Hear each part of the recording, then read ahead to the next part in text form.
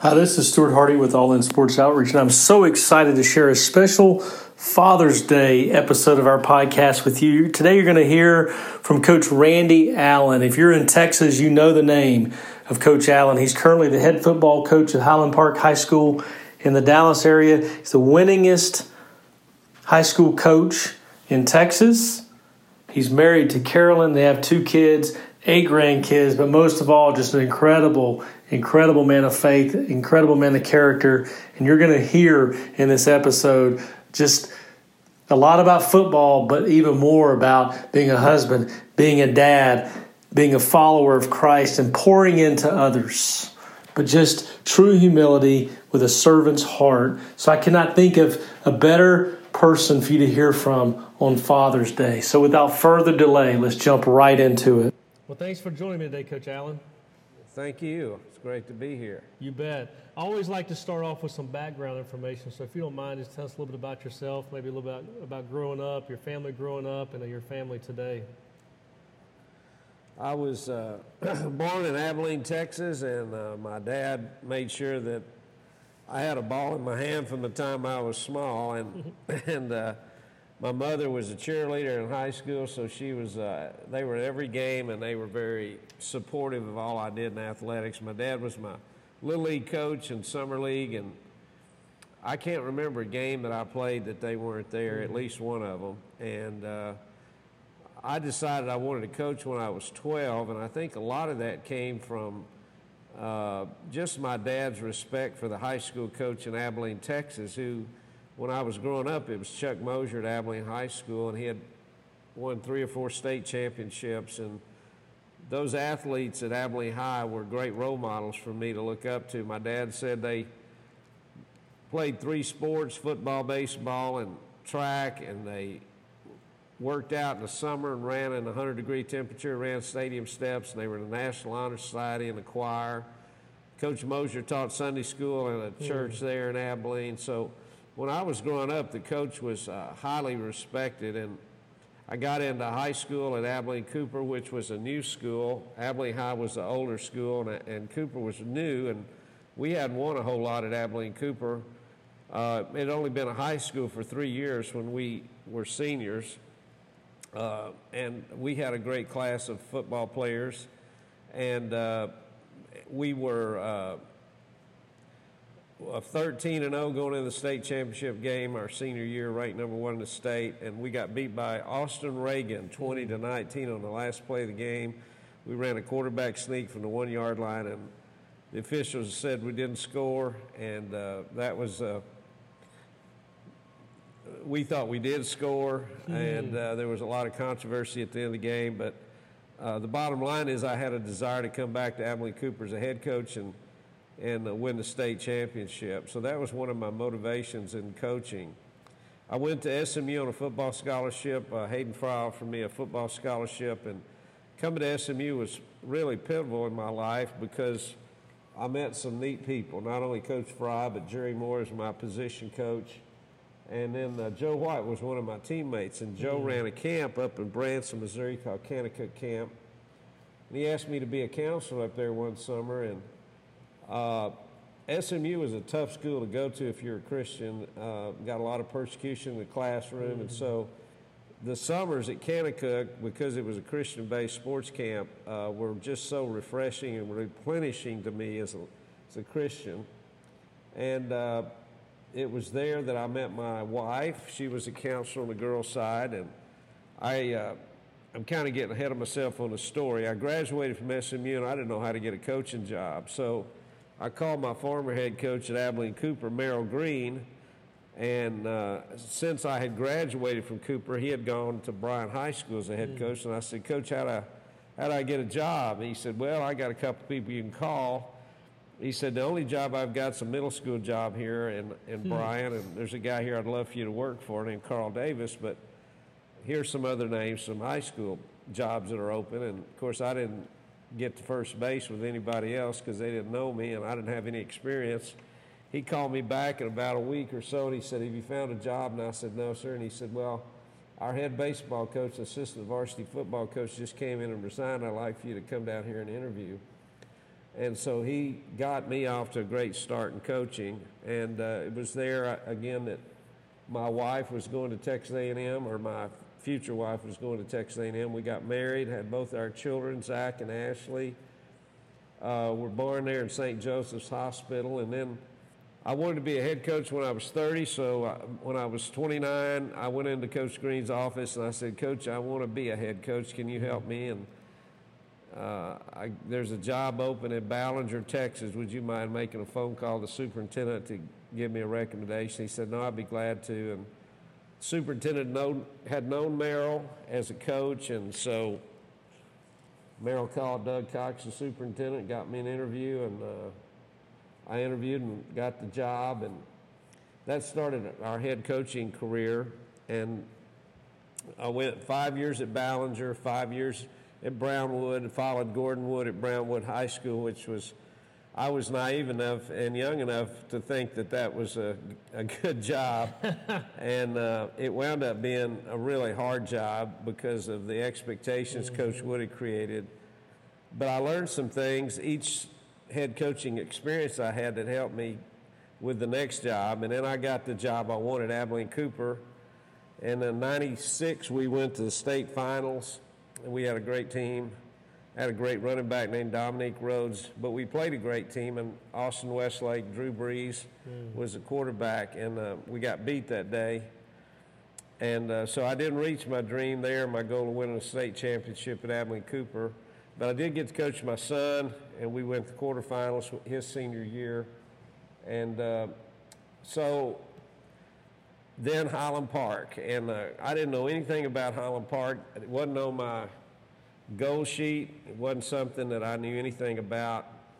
But I got a phone call and to come interview, and I talked to Scott Smith, and he told me what a great tradition they had here at Highland Park High School. And so my wife and I packed up and came to Dallas, and that was 20 years ago. And now we have our 2 children live here. We have 8 grandkids that have gone to school, are going to school at Highland Park schools. Our oldest one played on the 2017 state championship team. He was a running back, Connor Allen.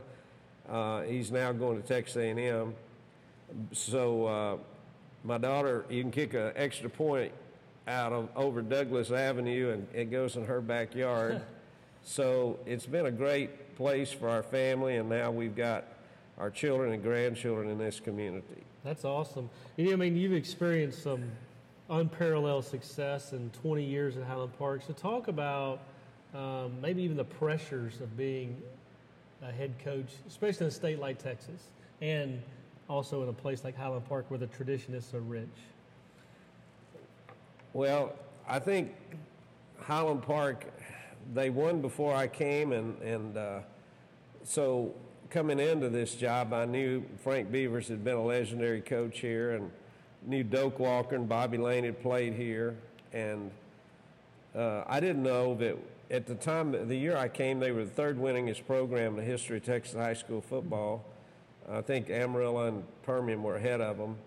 And now we're the winningest program in the history of Texas high school football. But anytime you go into a winning program, there are going to be expectations. And I'd rather have those kind of expectations than I had a lot of times trying to build expectations. I'll say this, there are actually sometimes more rewards in taking a losing team and making it a winner. But this has been the most rewarding experience, and that is taking a great tradition program and adding 4 state championships to the 2 they'd won before I got here. And being able to create some new traditions, and this is a very traditional program. And the one thing I noticed when I got here is how much ownership our players took in the program. And a good example I give is at Abilene Cooper, we had a blow-up cougar head, and we had a smoke machine, and we would run through the cougar head to the fight song and have the smoke going. And so I thought, Highland Park doesn't have that. That would be a good new touch, you know. So I mentioned it to the captain. How would y'all like to have a blow-up Scotsman, and we'll do the smoke machine, and we'll enter the stadium that way? And they said, Coach, we don't do that here. I said, oh, you don't do that here? What do you do here? They said, well, they hold a little paper run through, and our bells, our drill team make a victory line, and they play the fight song, and we run through it. And I said, okay, if that's what you do here, that's what we'll do. So I didn't change anything except the offense. When I got here, I just stuck with what they'd been doing because I realized that as long as they believed in what they were doing, there was no reason to change anything. And that's been a big part of our program, and that is for seniors to leave the program better than you found it.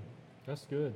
I've had the privilege to, just in the last few months, interview 3 of your assistant coaches and 1 former assistant, Coach Bird, Coach Weber, Coach Leiter, and then recently I talked to Coach Trotter. And the one thing they all talked about was the culture that you've created as a leader here. And they always say it's one of high character and faith. So how do you sustain a culture like that when there's so many outside forces that want to tear down high character and faith? And then kind of secondary to that, has there been any resistance from internally or even the community to that? I think the best way to keep that culture going is you got to model it. You know, if your coaches don't model it, it doesn't work. So you model that in a couple of ways. One is with your mouth, and you got to be very positive with your players, and you got to say positive things. But when you get a chance to talk about your faith, you can't be ashamed of it. I mean, it is your faith. That's right. And so our guys are pretty open with what they believe, and they don't. You know, we don't make it a controversial thing in the locker room. It's just something. It's who we are, and we do voluntary Bible studies. We do voluntary chapels. We have an FCA that is voluntary that they can go to, a Fellowship of Christian Athletes. And so we create opportunities for those guys who want to exercise their faith to go to certain things. But our coaches make no apology. They'll pray with our players. Now, I had to withdraw myself from praying with the team because of a lawyer brought in by our school district that talked about what we could and couldn't do. I led a Bible study with some players, and they said it'd be better if you didn't do that. And it'd be better if you didn't pray with your players on the field. So I have a captain that volunteers to do that. And then for the Bible study, I had a few senior leaders that volunteered to lead the Bible study. So there are ways to do your faith on campus in a way that's voluntary, in a way that grows your team and grows them spiritually. And as far as resistance, when I first got here, you have to remember Abilene is a town with 3 church schools, Abilene Christian, Hardin-Simmons University, and McMurray's a Methodist school. So I had very little resistance in Abilene, and we were very vocal about our faith. And in here, the first year I was here, I had a football camp, and we were going to sing some songs. And these were camp songs I'd sung at Camp Kanakuk, and they were Christian songs. And a man went to our superintendent and complained, and so he brought me in. He said, you can't do that here. And I thought, okay, well, we just won't sing songs here. And but, you know, every once in a while, there hadn't been anything recently, but I've had 2 separate times in my 20 years that we've had to meet with a lawyer to go over separation of church and state issues and what you can do and can't do as a coach with your players. And so what I've tried to do as a head coach is find ways that you can use your faith and you can show your faith without being controversial, without getting our school district in trouble. But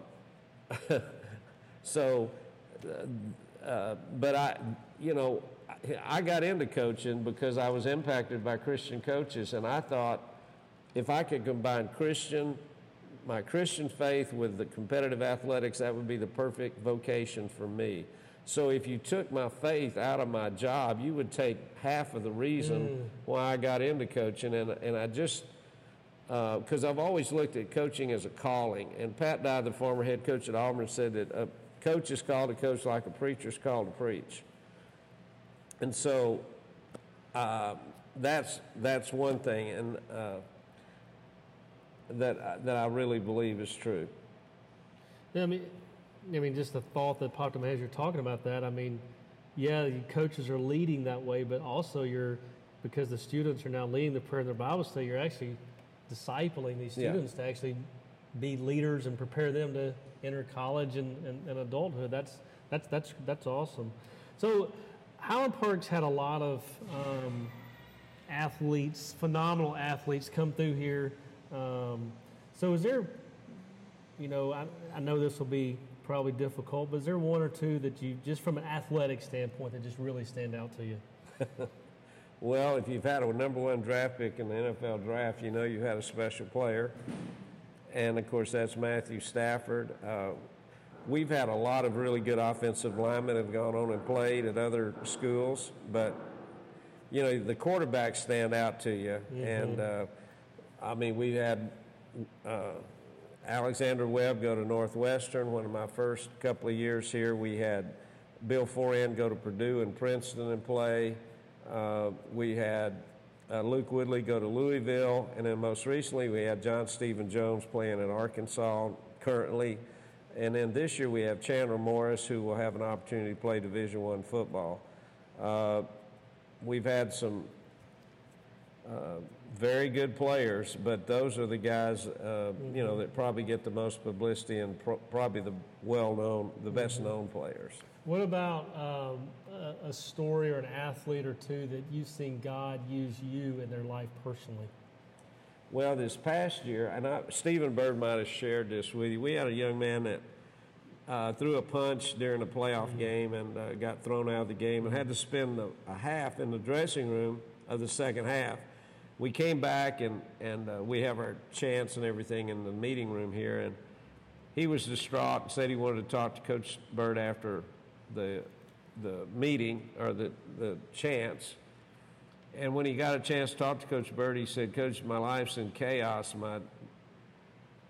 I've got family issues, and I just know that I don't like the way my life's going. I need God." And Coach Bird said, "Well, do you have a personal relationship with Jesus Christ, or do you even know what that is?" And he said, "No, but I'd like to." And Coach Bird said, "Well, would you like to pray with me now?" And so Coach Bird prayed the prayer of salvation with him in this room that we're in right here. Wow. And then another Coach Davis I think there were two coaches with Coach Bird, and Coach Davis goes to a local church, and he said, "Listen, I'll come by and pick you up and take you to church the next couple of weeks so you can get in a community of believers." Wow. And so the coach picked him up and started taking him to church for a couple of weeks. And then, it's a different opportunity when I'm in a room with a young man that I know has prayed to receive Christ as Savior. I know he's going through struggles, because that opens up the door for me to be pretty open about how you doing, what's going on in your life, can I pray for you, etc. But that's the most recent story. I mean, the other stories that I could tell are about young men that I've taken to Fellowship of Christian Athlete conferences. And one particular athlete, I don't mind saying his name, is Terry Stramler at Ballinger High School, and I took him to an FCA conference at Texas A&M. And I was going to the chapel services with him, or the meetings at night, and they gave a prayer of salvation at the meeting, and they went back to their dorms, and they were in their huddles with their huddle leader, and they bowed their heads, and I could tell. I was standing outside the dorm room, but the door was open to the dorm room. And I heard Terry Stramler pray the prayer of salvation with his huddle leader. So when he raised his head, our eyes met, and I motioned for him to come out in the hallway, and we hugged each other, told him I loved him, told him how much it meant that he'd made that decision, how important it was to him. And we kept a relationship. He went into coaching in the Crowley School District, and he's having the same type of impact on young men that hopefully I had on him, or that our coaches had on him. And I was in his wedding. He brought his son to our camp, and I got to see the whole process. There's another story, a great story. I tell this one because this really illustrates discipleship. when I first started coaching at Bryan High School, I helped Bill Moore run the FCA huddle on campus. Bill would run a concession stand at the Viking Relays, Bryan High School Viking Relays, to raise money to send students to FCA conference in the summer. We had a guy back out on us. A guy had signed up to go to conference, a student athlete, and he decided he couldn't go. So we were looking for somebody to take his place. And a young athlete named Randy Sims said, I'll go. So Randy goes up to Estes Park, this FCA conference, and God changes him while he's up there. I mean, he prayed to receive Christ, and he started studying his Bible. And, you know, he really went through a change. And when he came back, he was a different guy. He was a guy that was on fire for Christ and just wanted to witness to everyone about the great things that he had experienced. He graduated from Bryan High, went on to Austin College, he was on staff for the Fellowship of Christian Athletes for a number of years. He had his own ministry called Worldview Academy, where he would prepare seniors going into college for their Christian worldview, so when they got into college, they wouldn't be, their faith wouldn't be destroyed. And now he's a full-time pastor in Midland. But here's my point. Bill Moore might have thought he was raising money at a concession stand at a Viking Relays to send kids to conference.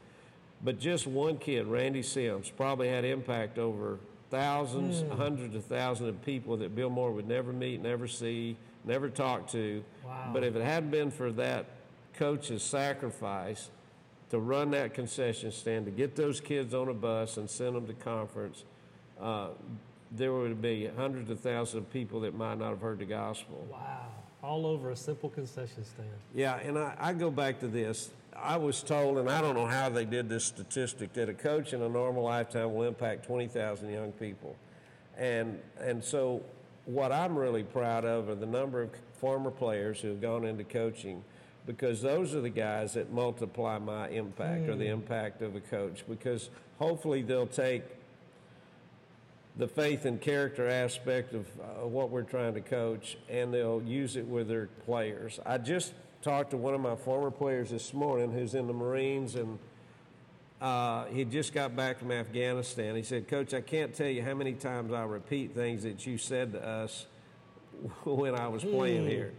And he's in his mid-30s, and he said, when we were here, we didn't think of it as being that important, but now that we're down the road a ways, we realize how important some of those things are. Wow. That's quite that's a good story, especially the one on the concession stand of, like you said, discipleship and multiplication. How just a simple act of service and obedience can impact thousands. What would you say has been your greatest memory or accomplishment in your career? I think it's my family. It's my relationship with my wife and my family. I mean, I think people right off the bat would say, well, it's winning 3 state championships in a row, or it's this or that having to do with your career. But I go back, and I hope people listening to this will remember this game with Minnesota was in the playoffs 2 years ago, and Case Keenum was the quarterback. He threw that touchdown pass towards the end of the game that was miraculous, that put Minnesota in the next round of the NFL playoffs. When Case Keenum was, I hired his daddy at Ballinger to be one of our assistant coaches, and we were there in the hospital, or my wife was, when Case was born. But Case Keenum is on the biggest stage you can be on TV, and they said, was that the biggest moment in your life, throwing that touchdown pass and getting Minnesota the next round of the playoffs? He said, no. He said, the biggest thing, the most important thing was when I prayed to receive Christ as Savior, and the second thing is marrying my wife. And so I think, it's important that you keep things in perspective and you make the most important things the most important things. And being a great husband to my wife, and then being a great father to my children, and now my grandkids, those have to be the accomplishments I'm most proud of. To see that they're on their own and they have their own faith, and now they're building that faith into their kids. That's a good reminder. I mean, just for me as well, just to always keep the relationship with my wife and kids second to my relationship with Christ, but keep that a priority and don't lose focus. You've talked a lot about FCA. You've been a recipient of the Grant Taft FCA Lifetime Achievement Award. I mean, Tony Dungy, Bobby Bowden also won that award. So talk about winning an award that means that much, but also joining some other incredible recipients. I mean, other guys are college, successful NFL coaches.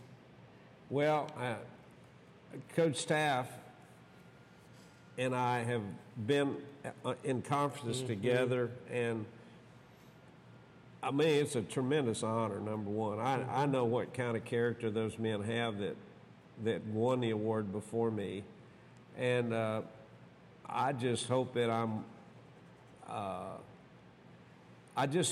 understand and get across to coaches how important what their job is. And I like Coach Grant's, I don't have the quote with me, but I have it in my book. But Coach Taft says, I hope coaches will understand how important their positions are as coaches and the impact they have on young people.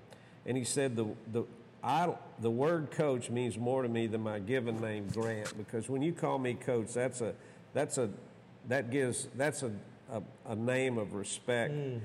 And he just talked about the impact that coaches can have on their players, and that coaches not take that for granted, but take advantage of that opportunity.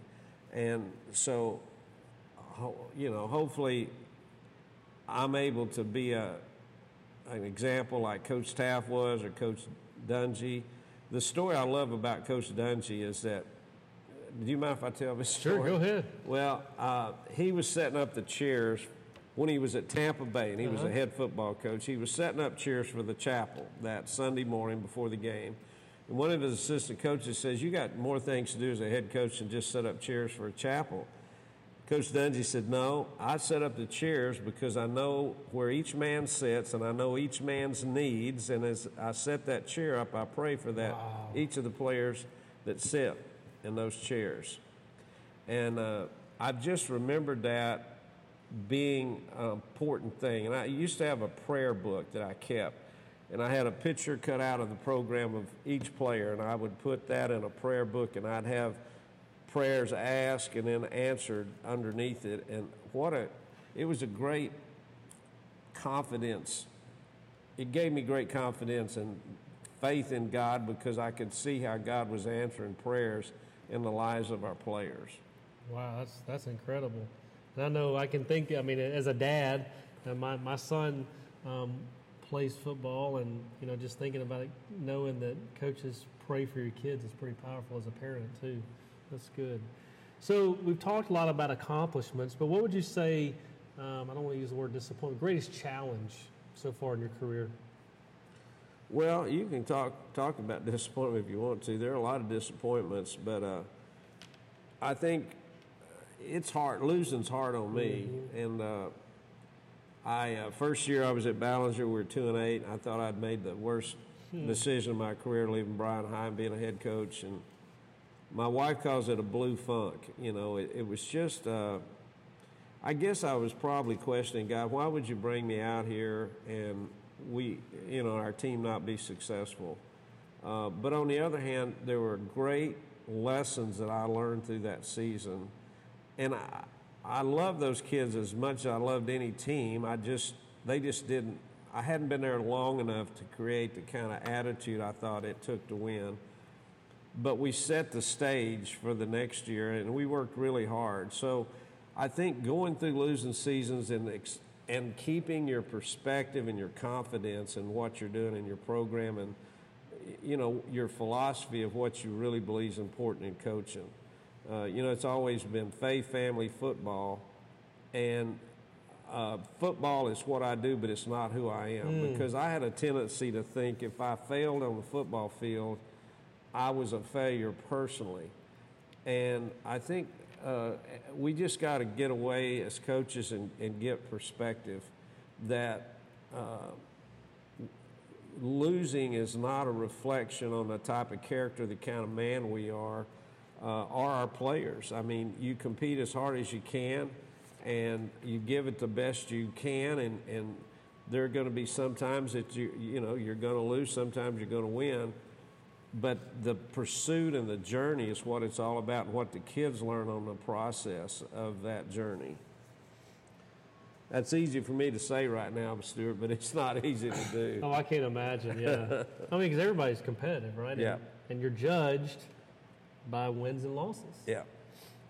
You mentioned your greatest accomplishment being your family, particularly your relationship with your wife, your kids and grandkids. So coaching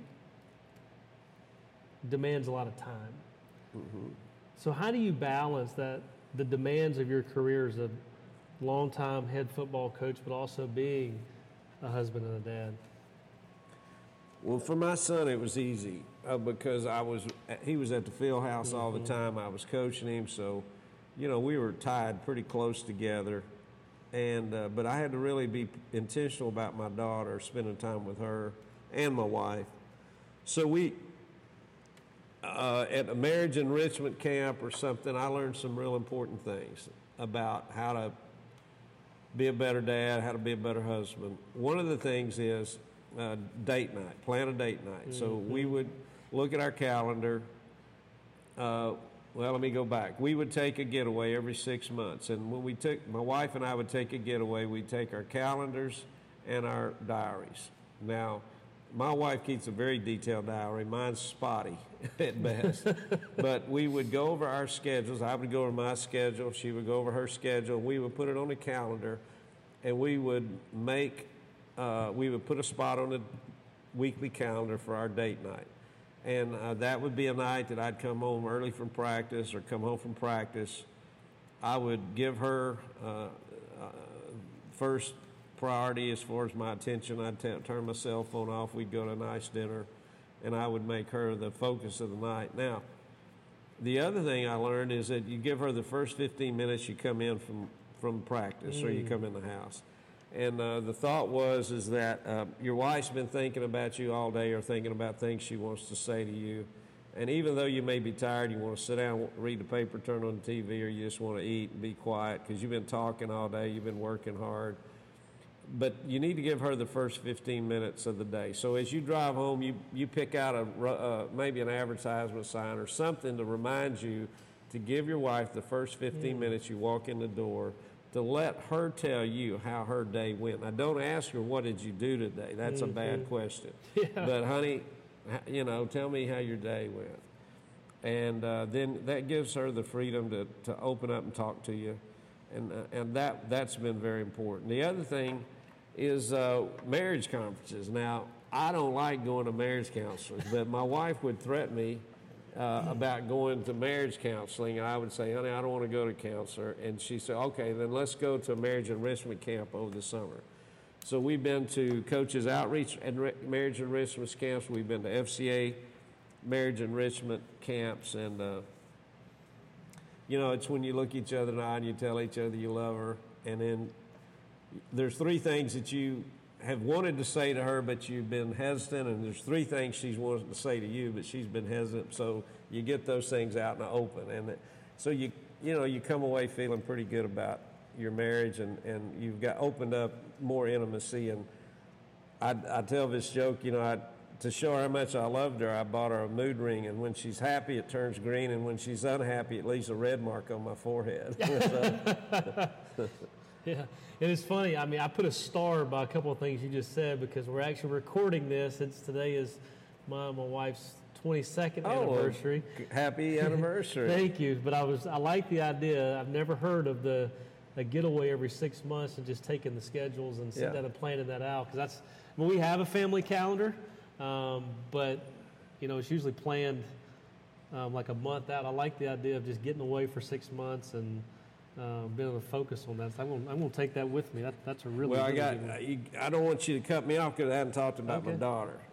My daughter, I had to be very intentional about going to her volleyball games or basketball games or whatever. And she was a homecoming queen nominee, and we were playing San Angelo Central at Abilene Shotwell Stadium. And I decided that I was going to escort her out at halftime, whether we were ahead or behind. And usually I'm very focused during the game. I don't want anybody distracted me. And halftime's a big time to make adjustments. So I had my suit and tie in the dressing room, and this was the only game I've forgotten officials. So before the game, I forgot the officials. We have to get guys out of the stands with – they went to their pickups and got old red grease rags and put them in her back pocket.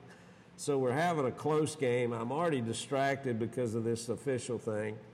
And it's halftime. And I ran to the dressing room and got on my suit and tie and ran out and escorted my daughter in the homecoming court. And I did it to show her that she was very important and she was a priority. And even though it might cost us a ball game, or at least a time of halftime adjustments, that she was more important. Wow. And the other thing is that I prayed for her husband. I got her a purity ring. Is that what you call it? There was a time when that was going on. Anyway, I got her a purity ring, and I'd been praying for her husband. So my first or second day at Highland Park, I was in the weight room, and some college guys were back from college. They were lifting weights. I went up to one of the guys and said, "Where do you guys go to school?" And they said, "We go to Baylor." And I said, "What's your name?" And he said, "Pete Flowers." I said, "Is your daddy Paul Flowers?" And he said, "Yes, sir." And I said, "Well, I played ball with a guy named Paul Flowers. Is that your daddy?" And he played ball at SMU. And he said, "Yes, sir." I said, "Well, my daughter's in from Baylor. Her name's Ashley Allen. Do you know her?" "No, sir, I don't." I said, "Well, she doesn't know anybody in Highland Park. Would you mind if I set y'all up and just introduce you, because she doesn't know anybody?" "Yes, sir, that'd be fine." I said, "Well, can you meet me at Chili's tomorrow at lunch, and I'll have Ashley there, and I'll introduce you." Anyway, make a long story longer, I introduced him. He wound up coming in my office here in the stadium 2 years later, and he sat down and said, "Coach, I want to ask you if I can marry your daughter." I said, "I love her more than anything except my relationship with Jesus Christ." And I said, "Pete, you got my approval."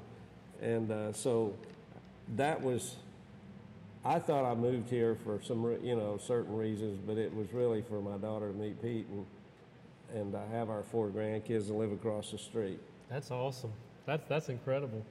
I've got a 12-year-old daughter, and I'm dreading those days of the dating. That's a good reminder, though. I need to start, continually praying for that.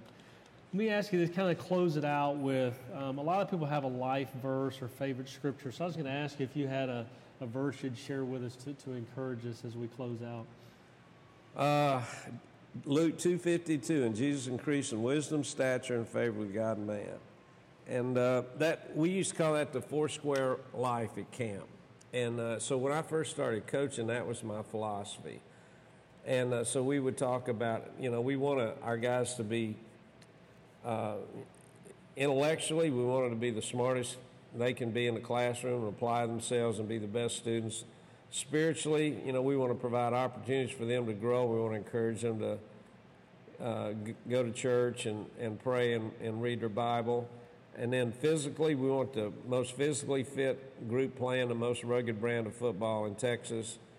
And then socially, we want them to look you in the eye and be able to shake your hand, carry on a great conversation, and be some of the best businessmen or whatever their vocation that they choose. So that, when it says in Scripture, I think that Jesus increased in wisdom, stature, and favor with God and man, it really covers the 4 facets of a young man's life that we want to minister to.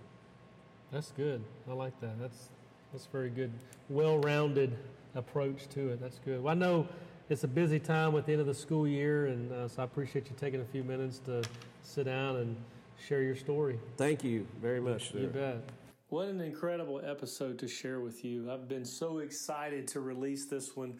Thank you to Coach Allen for taking time of your busy schedule to sit down and talk football, talk life, but most importantly, just to talk about the importance of being a follower of Christ and what that means, and to live unashamed. As I sit here, as I often do, and just look over the notes, there's just so much wisdom that I got personally from Coach Allen. But, to you coaches, he reminded us that, you're called to coach just like preachers are called to preach.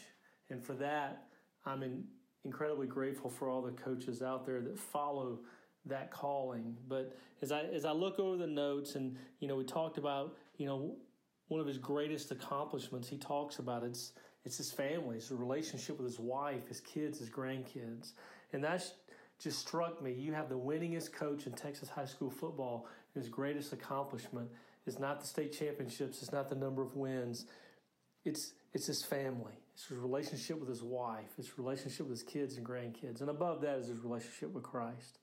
And he talked about just the culture of his staff. And you've heard that from previous episodes of guys on this staff. They talked about, just unashamed of faith. Students leading Bible study, students leading prayer. But one of the things that really stuck out to me is you have the head football coach, the winningest coach in Texas, and he talked about having a prayer book for his players where he wrote down each player's names. He prayed for his players by name. Just an incredible example of, what if I did that for people in my life? About his relationship with his wife, being intentional, getting away every 6 months just to go over the family calendar, making that date night a priority. I know I said it when we were talking on the episode. He and I talked after we recorded it. That really spoke to me because I know I'm not good at that. So that's just something that really convicted me of just being more intentional with my time with my wife and my kids and getting that date night. One of the favorite things I wrote down is he said, football is what I do, but it's not who I am. Often, no matter what career path you're in, no matter what stage of life you're in, we often think our identity is in what we do, but it's not. Our identity is found in Christ and who Christ designed you and me to be. It's not what you do, because when your identity is in what you do, whether it is football or another sport or in the business world or whatever you are doing today, if that's what you find your identity in, you're going to fail. You're going to be miserable. You're not going to be happy. It's not who you are. Who you are is a child of God. Who you are is someone uniquely designed by God. And I love this scripture. I'm going to close out with this. Luke 2:52, he shared, and Jesus increased in wisdom and in stature and in favor with God and man, and how that is the pillar, the four squares of his football program. In developing these young men intellectually, spiritually, physically, and socially. Not just to be the best football players, but to develop them into well-rounded men and hopefully followers of Christ. I hope you've enjoyed this episode as much as I did. I know it's a long wrap-up on this conclusion, but there's just so much that I took out of it, so much that I have poured over since I've recorded it, and just really convicted me. So I know you've been encouraged, and I also know there's somebody in your life that needs to be encouraged by this episode. So please forward this episode to them, encourage them to listen to it. If you're not a subscriber, hit the subscribe button, whatever podcast platform you listen to these podcasts on. Hit subscribe, go back and listen to previous episodes, and also just get the automatic downloads of all the future ones that are to come. We love to hear from you. Interact with us. Social media on Facebook, All In Sports Outreach, our website, www.allinsportsoutreach.org. A lot happening, not just with the podcast. You can find out who we are, what we do, why we do what we do, opportunities to pray for us, serve with us, and to give. The last thing I'm going to ask you, if this episode encouraged you, go to iTunes, leave us that 5-star review. The more reviews we get, the greater the platform to continue sharing these stories of faith and shining the light of Jesus through media. Thank you for listening. Thank you for your continued support, encouragement, and prayers. We appreciate each one of you.